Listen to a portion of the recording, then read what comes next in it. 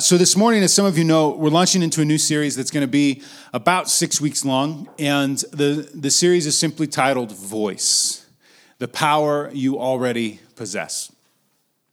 This is a concept that I've actually been thinking about for months and months and months now, and so for me to talk about this is something that I've kind of been giddy about for a while. And the way that we're kind of formatting this series is today I want to talk about where these ideas come from and why I think the concepts of what we're talking about over the next 6 weeks are so important. But then more than just me talking every single week, what we're going to do is I'm going to talk about, okay, here's where these ideas come from. And then next week, starting next week, and then the next multiple weeks, we're going to invite other people to bring their voice and their thoughts around the specific use of voice in different areas, whether it's art or our community or politics or sharing our story, whatever it is, that we would all kind of hear from other people about what does our voice mean and how do we bring our voice, because it's a power we already possess. I think most of us understand we have a voice. We hold a voice. But it's something that I don't know that we actually understand what it is. And for me, a lot of this thinking comes out of a story that's found in the Gospel of Mark that maybe many of you have heard of before. And it's something that honestly is kind of a weird, goofy story when we really look at it. But for me, the more that I kind of dove into this and tried to understand what was happening, it just kind of started to really fascinate me and blow my mind in a lot of ways. It's this interaction between Jesus and his disciples. And they're headed into Jerusalem. It's towards the end of the story of Christ in Mark's narrative. And they're going back and forth. They're not staying overnight in Jerusalem. They're just spending the days there. And they're leaving and spending the night somewhere else. And then they come back into the city the next day. So it's like you hang out on the Vegas Strip, and then you go find a hotel that's much cheaper outside of the Vegas Strip, and then you go back to the Vegas Strip. 4 of you know what I'm talking about. Okay, so that's essentially what's happening, okay? And here's the moment in Mark that we find. It says, on the following day, when they came from Bethany, he, Jesus, was hungry. And seeing in the distance a fig tree in leaf, he went to see if he could find anything on it. And when he came to it, he found nothing but leaves. Why? For it was not the season for figs. And Jesus said to it, may no one ever eat fruit from you again. And his disciples heard it. And that's the story. Let's just all reflect on the power and beauty of that story, right? This was always a really fascinating thing for me, especially as a kid. Because Jesus was always this Gentile, like really calm, quiet individual, had a sheep on his shoulders most of the time in these stories in my imagination. And here's Jesus in this moment. And he's hangry. Like he is not happy with what's going on in his life. And he goes up to this fig tree because he's hungry. And the tree does not have figs. And he curses the fig tree. Now, for some of you, it's just like, okay, well, he's really angry and hungry. So for me, the question is, okay, is this just like we all have license now because the Son of God has become hangry, that we can all be like Christ and be hangry? If you're hungry, it's okay to get angry and curse things. Is that the moral of the story? Is this just the story about Jesus, the all-knowing Son of God, doesn't understand how trees work? That yes, there can be leaves on the trees, but that doesn't mean there's always going to be fruit, Jesus. Like, calm down, buddy. It's okay. What's this story doing? And for me, the fascinating thing that we've got to recognize is the storyteller, Mark, chooses to end this tag with, and his disciples heard it. There's something there. Because what we know is that there's a few more paragraphs in between this and what happens next. There's other things that take place within the story. But a few paragraphs down, verses down in the text on Mark, we find this thing pick up, and this is what happens. It says, as they passed by in the morning, this is the next day, Christ's disciples, they saw the fig tree withered away to its roots. And Peter remembered and said to Jesus, Rabbi, look, the fig tree that you cursed has withered. So the disciples have noticed something. And Jesus answered them and said, have faith in God. Truly I say to you, whoever says to this mountain, be taken up and thrown into the sea, and does not doubt in his heart, but believes that what he says will come to pass, it will be done for him. Therefore, I tell you, whatever you ask in prayer, believe that you have received it, and it will be yours. And whenever you stand praying, forgive if you have anything against anyone, so that your Father also, who is in heaven, may forgive you your trespasses. Let's leave that up for a second. So here's this weird story at the beginning about Jesus getting hangry at a fig tree and cursing it. And then the story gets weirder because the next day the disciples are passing by and the fig tree is actually withered. And here's where things get fascinating. Because Peter, Christ's follower, one of the disciples, is the one that notices and says, hey, Jesus, there's something really funky that's going on here. You spoke something, and the thing that you spoke actually happened. What we know is that Jesus and his followers are a part of a culture, particularly within the Jewish tradition, that there are elite few individuals that can speak and those things come to be. And whether that's known as a prophet, a religious leader, that there are people that, again, very few people have this mantle on them, that they can speak and it comes to be. Or whether there's someone in power. What we know is that Jesus and his followers, as Jewish people, are under the foot of the Roman Empire and the Roman government. And what we know is they are not individuals that get to determine and get to dictate their life, their beliefs, the way that they're going to go about things. But there is this organization and mainly this person, Caesar on top, and it's his word. It's what he wants and what he says. That's what happens. And they are simply at the bottom watching the world be dictated to them. And so here's this moment that seems so subtle, but I think is so profound and important, where Jesus' followers say, hey, wait a minute. The thing that you said, Jesus, it actually happened. And what's really fascinating and important to me is the way that Jesus doesn't just take this recognition and go, yeah, you're right, because I'm the Son of God. What up? Jesus doesn't respond with, good job. What does Jesus do? He chooses to turn it and say, yes. And that is the same power that you possess and hold on to.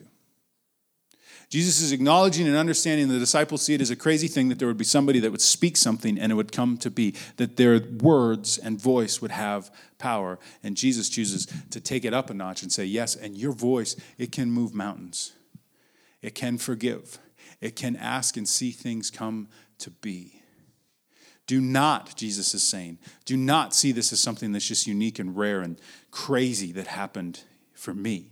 But this is something that you are invited to be a part of as well. When I was in 5th grade, I remember we were having our music class, and the way the music classes happen in my elementary school is a music teacher would come into our classroom and teach us music. And many times it involved sticks or rubbing sandpaper together, all those kinds of things that were really beautiful. I loved music class. I grew up in a musical family. But there was this moment in 5th grade where the teacher invited us to stand up individually and all sing a certain song that we all knew by heart, but she invited us to all take a turn singing the song. Now, as someone that grew up in a musical family, I was really excited for the spotlight to be on me because I had grown up singing songs my entire life. And so for me, this was the moment that I had been born and bred for, okay? To stand up in front of the crowd and let them hear those Blakesley pipes, if you will. And so it came to my turn, and I stood up, and there was no spotlight, there was no platform, but if you would have asked me, there was a spotlight, and everybody was kind of looking up in that moment, wondering where the light of God was coming from, because it was a beautiful moment. I sang my heart out, believing there's something special what was happening there. So I sang, sat down, someone else's turn. She went around the whole class. And it was kind of this moment for me of like, well, that was weird, but okay, that was fine. We did it. We got through it. And then I go home. We get home, and we're sitting around the dinner table that night, and my younger brother, Aaron, is around the dinner table as well. And we're all having the conversation that we had. How was your day? What happened? And my younger brother, Aaron, goes, yeah, it was pretty great, Dad. In music class today, the teacher had us sing a song. And after I was done singing, the teacher came up to me and said, hey, would you want to be a part of Boys Honor Choir? And so he brought home this slip, and there was a slip for my parents to sign to say, yes, Aaron could be a part of Boys Honor Choir. And instantaneously I knew, oh, that's what was happening. And instantaneously I knew he made it, and I didn't. And I had to spend the next 2 years going to Boys Honor Choir concerts where I was watching my brother. And I kid you not, it sounds silly, but I'm sitting there in Lincoln Center in Billings, Montana, listening to my brother and a bunch of other kids, many of them from my class, and thinking, they have it. I don't. They get the spotlight. They get the stage. They made the cut. My voice did not. I had moments of thinking, like, do I need to go back to the teacher and say, like, I didn't know it was a tryout. Can I try again? Like, I'll tone it down a little bit this time, I promise. You know, I won't do actions with the song, whatever it was that I was doing. Like, I want to be a part of this. But there was something inside of me that knew, no, No, my voice doesn't belong on that stage. And as much as I resented the people that were already on there, I believed, okay, this is who I am. Later in high school, started to play guitar, started to be invited to sing and play, particularly in church environments. And I kid you not, it was a big, big deal for me to get up in front of a room full of people and to choose to sing a song. And people would come up to me afterwards and be like, oh, man, you have such a beautiful voice. First time I ever sang in front of people was at a wedding, and people would come up, man, your voice, it's awesome, it's awesome. And I did not believe them. I couldn't believe them because I knew that there was a moment when the right voices, they got the platform, and I was not one of those voices. All of us have experienced moments like that, where we live in a culture and we live in a world where we see and recognize that there are certain people that they get the platform, they get the microphone, and I'm not one of them. There are certain people that are great motivational speakers, and when they say something, they get the crowd stirring and everybody's excited and celebrating like, woo, let's go, let's do it. And I'm not one of them. There are certain people in power that when they say, everybody jumps up and wants to do what that person has asked, and I'm not one of them. All of us understand and have sensed and felt that we have a voice. But many of us know the feeling of, but my voice, it doesn't matter as much as their voice. My voice doesn't motivate, stir, or see things happen like theirs. And so many of us, if not all of us, have spent our lives, I believe, taking this thing that Jesus is pointing at and saying it can move mountains. And we remove ourselves from the equation, saying maybe him and maybe her, but not me. What I believe that Jesus is doing in this moment is he's inviting his disciples to see, okay, there's a culture around you that is saying, yeah, you're under the foot of Rome, and yeah, you're a part of this religious system that says there's only certain people that their voice matters, but that's not true. And Jesus is inviting them to step out of that culture and to see that there's something true about their humanity and who they are as human beings that they cannot forget. And for me, one of those moments that we talk about all the time, but I just keep coming back to over and over and over again, is the very beginning of this book, this text, this story of Scripture. In Genesis 1:1, it starts out like this. Many of us know how it begins. It says, in the beginning, God created the heavens and the earth. The earth was without form and void, and darkness was over the face of the deep, and the Spirit of God was hovering over the face of the waters. And God said, spoke, voice, let there be light, and there was light. And God saw that the light was good. Now, what's so important to note about this story comes a couple thousand years old now, out of a culture centered around Babylon. And what we know is there's multiple creation myths and stories that are taking place. And many of these creation myths and stories that families and traditions and tribes are handing down deal with gods in conflict and say this is where the earth comes from. It comes from a split. It comes from destruction. It comes from someone tearing it all down, and it's out of that we see the world as it is. Creation stories, narratives, where did we all come from? And the main story that we hear with all of these cultures is its destruction, its conflicts, its war. That's what moves the story forward. And it's in the midst of all of these different stories that this Jewish narrative, this Jewish story starts to arise. And it says, no. Creativity is not found out of destruction and war and conflict, not out of power grabs. It's found in a voice. That the narrative of the Jewish culture, creation narrative, is one that says this: words create worlds. And where many of us look at the world around us and are working to bring a creative work to that, to our relationships, to our family, whatever it is, we can start to hear all the narratives around us. It's war, it's conflict, it's power, it's destruction. These are the things that get us what we want. And here is this narrative that continues to speak and resonate with me. No, words create worlds. I find it increasingly fascinating. Again, we've looked at it over and over and over again. But there's this moment, the first time we see a problem in God's creation in the creation narrative. The first problem that we find is this. It's in Genesis chapter 2. And it's this. Then the Lord God said, it is not good, problem, sound the alarm, that the man should be alone. I will make him a helper fit for him. And so here is the solution.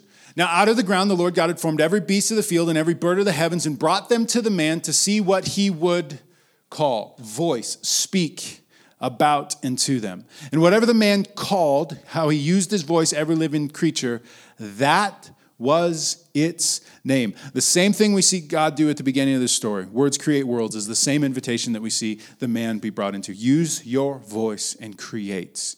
Whatever you speak, it will be.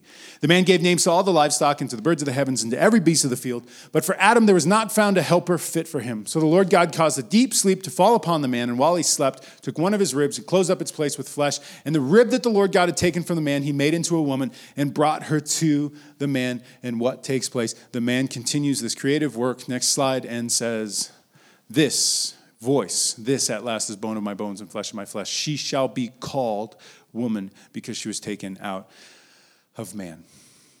There's something about our humanity, I believe, that we are invited to see in Genesis, and Jesus is working to remind his followers of in Mark. Your voice has power, and words create worlds. And you and I all have the same tendency to spend our time and energy looking at everybody else around us and making excuses and reasons for why their voice matters and ours does not. I find it so fascinating that the first problem that we see within the scriptures is not solved by technology. It's not solved by having more of something and more money. It's not solved by conflict or war. The first problem we see solved is one where a voice is brought. The reason this idea of voice continues to resonate with me, and it's something I've been thinking about, is because all of us know and sense what it's like to live in a world where things are not okay. And whatever side of anything that you find yourself on, there's a tension, there's a disconnect from what we want, what we hope for, and what we see, what we experience and feel. And many of us, we spend our lives either just sitting on the sidelines or maybe spinning our wheels, trying to figure out what do we do, what do we do, what do we do. And yes, there's a lot to do. But I believe there's a fundamental element of your humanity, of my humanity, that your voice matters. Your unique hopes, dreams, visions, beliefs, ideas, and thoughts, they matter. And they are a creative force in this world. And a culture that says, no, it does not, sit down, shut up, why bother? Because there's someone that has a lot more money and a lot bigger platform and way more followers than you, so just let them do the speaking, is to deny an element and a part of your humanity. And I'm not okay with that for my life. And I think for us as a community, and I hope for you as an individual, that you would not be okay with that as well. Your voice matters. Your story matters. And so we work to live out the fullness of our humanity by seeing the power of our voice. Now, I want to be really honest. I understand how this can sound really out there. If you just want something, you just got to speak it, and then it just comes to being, everybody. Let's just practice speaking it. I understand. At least that's the voice in my head. Some of you totally disconnected there. I'm sorry. But for me, I understand how it can feel like this weird mumbo-jumbo kind of thing. But for me, I think there's some really practical work to be done in the power and the use of your voice. And for me, it revolves around three things as we close.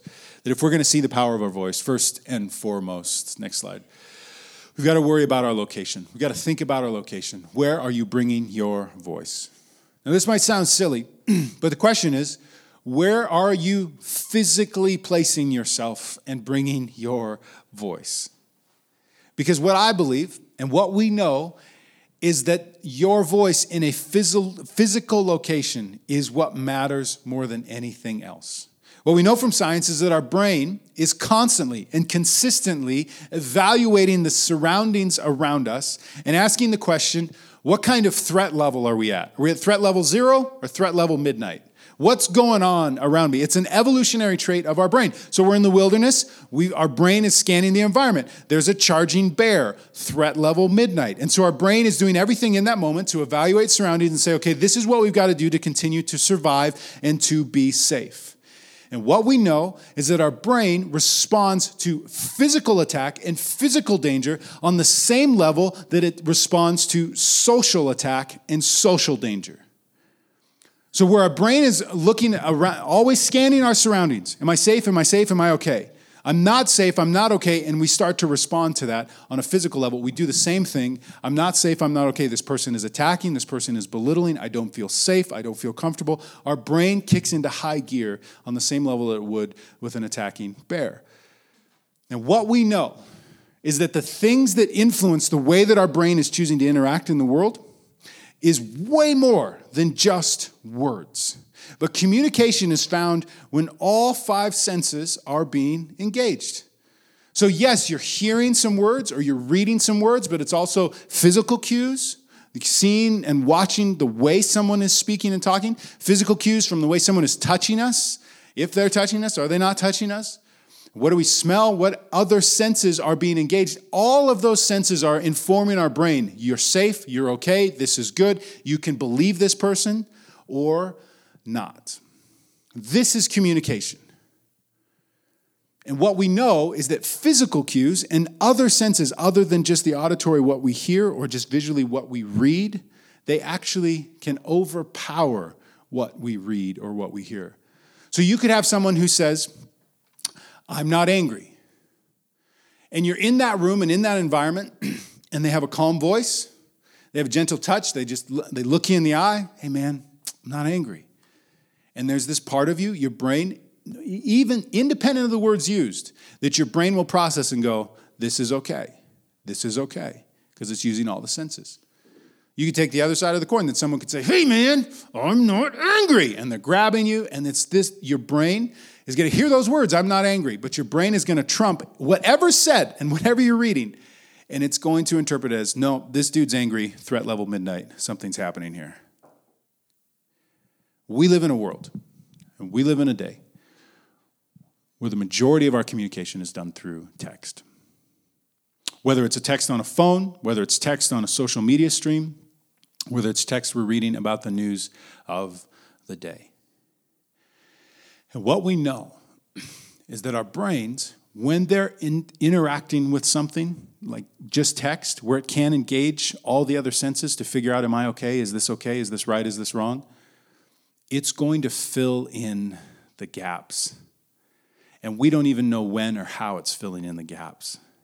So you could be reading the text of someone who's trying to say something incredibly loving and gracious and kind, but we're not there to hear the tone of voice, to see their face, to watch them interact. And our brain is going to fill it in, and we could have eaten bad Chinese food. We could have had a bad interaction with them last year that all of a sudden is flavoring the way that we're reading those words. And all of a sudden, we've got a social media thread filled with, how could you? You're the worst. You're awful. You're horrible. And the person's like, I was just trying to say something nice. And that's what we call a Monday. It happens over and over and over and over and over again. I believe that your voice matters. And I think for it to matter, we've got to see that physical location must be present.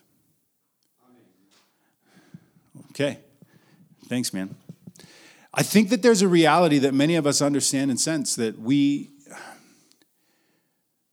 want our voice to be heard. And so we spend so much time and energy trying to be heard through a text, trying to be heard through social media. And our voice is not being heard, because there's so much more to communication, there's so much more to your voice than just words on a screen. So I think the first thing that we got to ask is, where are you physically placing yourself? And some of us know what it's like to be physically present in a room with people, but not present in a room because you're too busy bringing your voice on social media or that thread or whatever it is over there. And you're not actually bringing your voice with friends, family, the people that are right around you. So you've got to ask the question, am I physically present here? Am I bringing my voice here? This thing called CMYK on Sunday nights, or Sunday mornings, is what that's all about. That you would work to bring your voice physically to a space, because your voice matters. The second thing that I think matters when it comes to our voice, if we're really going to see this happen, is language. What are you speaking to others and the world around you? Now, it kind of goes without saying, if you're not going to say anything nice, don't say anything at all. Many of us remember that from Bambi, I hope. But there's this interaction that we must understand, That if our words really matter and our voice really matters, then we have to ask the question, okay, what words am I actually bringing? Words create worlds, and so you can spend your entire life bringing destruction. You can create that. You can complain, and you can be frustrated and angry and continue to attack and attack and attack. That is a choice and a power that you have of your voice. But the question is, if you're trying to create a more beautiful world and see things move forward, what language are you using? What words are you bringing to the people around you? Do you believe that they matter? We live in a culture where our leaders consistently bring words to things that are just really, really messed up on a lot of levels. And we watch and continue to potentially believe it doesn't matter what you say because there's going to be something crazy said the next day and something crazy said the next day.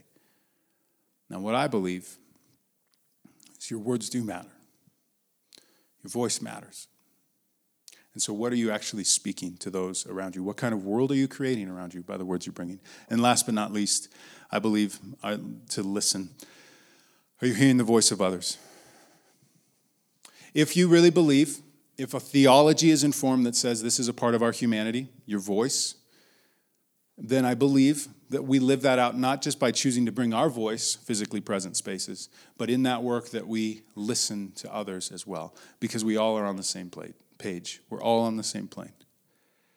And so where the potential is to walk into a room and for some of us to see someone wearing a Make America Great hat again, and all of a sudden all we want to do is put them in some kind of category and put their voice in a certain category. If we really believe this to be true, then the work is to listen and to hear and to try to understand. We might not agree, but their voice has power. We don't just belittle it. Or maybe it's the other side, someone who is, touting democratic socialism. And so there's this thing of like, man, no, that's not okay. And there's this part of you that wants to attack, wants to belittle, wants to come. Okay, there's this part of you that's willing to say, no, their voice matters. And I need to hear, and I need to listen. And rather than just saying, nope, I need to understand, okay. There's a creative work that their voice brings because it's in that giving and receiving that we actually live this theology and this belief out. There's this moment towards the end of the life of Christ. It's in the book of John, where Jesus is interacting with his disciples, and he comes to this table, and he begins to break bread and share this cup. And part of this conversation for Jesus is to say, okay, I'm inviting you to be a part of something here. This isn't about just me always being here present on this level, but I'm actually inviting you to live a different way in this world. And there's this moment, again, it's probably something that maybe you've interacted with before, but I find it so fascinating when we look at actually what's happening around this table. That Jesus in the book of John, he says this to his disciples. He says, truly, truly, I say to you, whoever believes in me will also do the works that I do, and greater works than these will he do, because I'm going to the Father. Whatever you ask, again, bring your voice, whatever you ask in my name, this I will do, that the Father may be glorified in the Son. If you ask me anything in my name, I will do it. Here's what's fascinating about this. There's this line of, okay, you've seen some great works.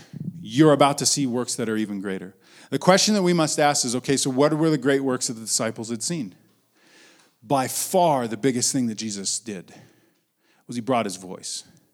He spoke.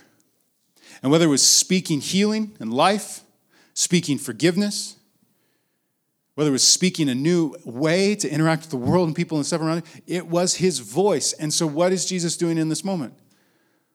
Use your voice. That the greater things, I believe, comes when there are communities of people, groups of people that believe that our voice matters and that we work to live out a more beautiful way by bringing our voice to the table and not just believing, no, I'm under the foot of somebody, or that's just reserved for certain elite people. That at the very center of this meal has been this invitation. You've read, you've heard, you've seen some incredible things, yes, but this invitation is to take of this bread and drink of this cup. It's all of the same loaf. It's all of the same cup, to believe that we are all a part of this together and that our voice, your voice, matters here. And so as always, we're going to play a song and just invite you to come and be a part of this meal, to be a part of taking a piece of bread, dipping it in the cup, And as silly as bread and grape juice might sound on a Sunday evening, for us, it's just a reminder that there's something ancient and older than any of us that we're invited to lean into together, to be a part of together, that could matter for our lives and could matter for this world. As you do that tonight, we're just going to throw some questions on the screen, maybe for you to ponder and ask. Your voice is a power you already possess. Do you believe that? Are you bringing it somewhere physically to spaces? Are you listening? Are you caring about the words that you speak? Whenever you're ready, feel free to come forward and receive.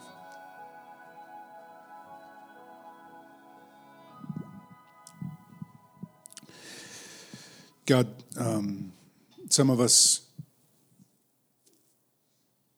I believe, don't even potentially know our own voice.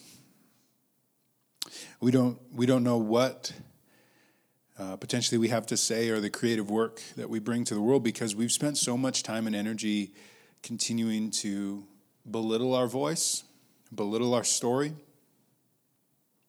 maybe propping up other people's stories and voices. And tonight, this table and this bread and this cup is, I believe, an invitation for all of us to once again step into the fullness of our humanity, that our voice matters. And so we go this week and we look for spaces that we can physically find our voice present.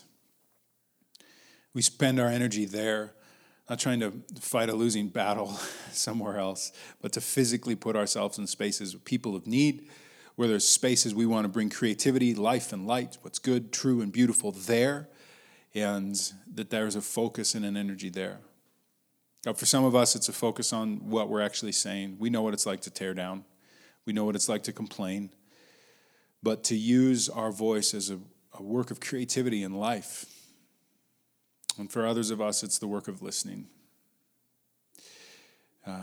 We have belittled the voices of others around us. And so, God, my hope is that we will be a community, individuals that can hear whoever they are and wherever they come from, because their voice matters as well. We love you. It's in the name of Christ we pray. We say together, amen. Hey, as you go tonight, just a reminder about the core community sign-up cards. If for whatever reason that's something you're interested in, we'd love it. Again, our hope, more voices at the table, that you would be a part of that as well. Next week, I'm so excited. We're going to be having the lovely Caitlin Cromwell with us as she does so much work around the state dealing with communities and communities bringing their voice to issues and problems that are happening there in their specific community. Caitlin's going to be sharing what it's like to bring your voice to your community and how do we do that. And so I'm so fascinated to learn and to hear from her and hear her story as well. So I hope you can make it next week. It's going to be really, really great and awesome. And I do quickly want to mention, because I forgot, we didn't meet last week, there are some job openings that we have for us as CMYK. As we try to get better at doing this thing and bring more voices to the table, one of the things that we need is just more hands kind of helping us some of the inner workings of this thing called CMYK. So if for whatever reason, they're all part-time, they're all only a few hours a week. So if for whatever reason, maybe you're looking for some auxiliary income or the opportunity to be a part of this on a bigger, deeper level, we'd ask, we've got some job descriptions in the back there that you can grab one of those, and we're going to keep the application process open for a couple weeks. So by all means, feel free to pick one of those up, peruse it, ask questions, and we'd love it, be honored if you'd be interested in being a part of our staff as well as you step potentially more into the community. So love you guys. Feel free to hang out, have a beer or two, and we hope to see you next week. Thanks.